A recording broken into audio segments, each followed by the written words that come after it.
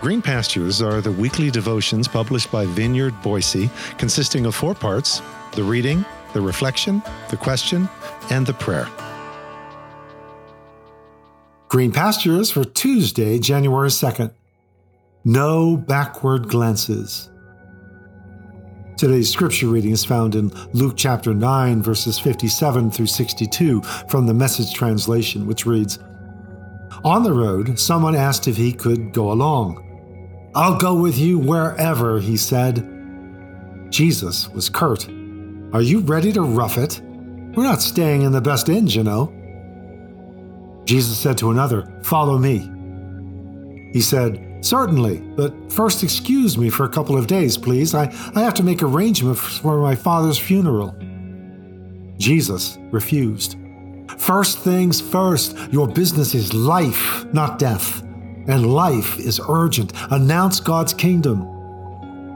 Then another said, 'I'm ready to follow you, Master, but first excuse me while I get things straightened out at home.'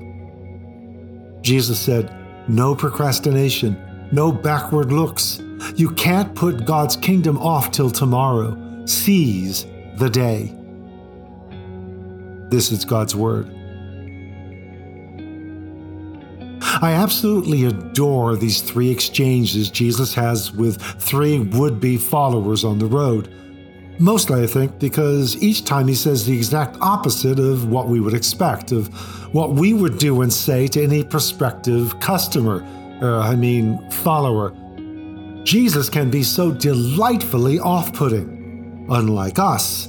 Too often, I suspect anyway, as we fall all over ourselves trying to get some would-be, could-be member to join the ranks like those in the scenario painted by James, that would be Jacob, when a rich man walks into the meeting place and everyone's rushing to get him the best seat with the best view and taking his coffee order to boot.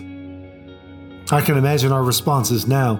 Seeker, Master, I'll follow you wherever you go. Us, great!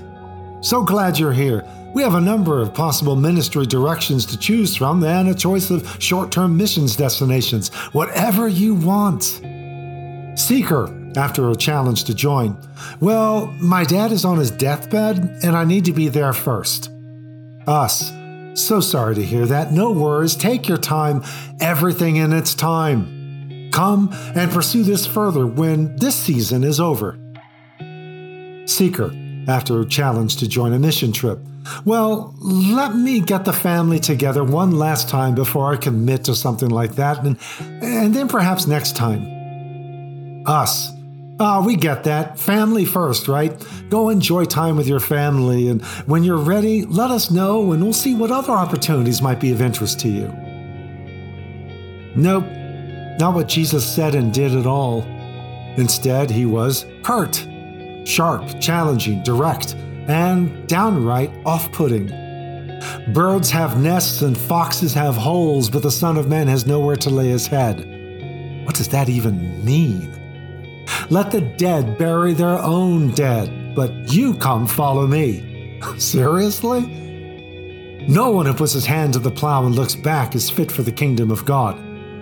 So much for family first. So gloriously direct and off-putting. Everything I'm not. And I also have a tendency to enjoy looking back over the work I've done and admire my progress, like 5 minutes into the job. But you can't plow looking backward any more than you can run backward. Well, at least for more than short distances. But this is not a short distance. It's a long haul. And the motion and focus is forward.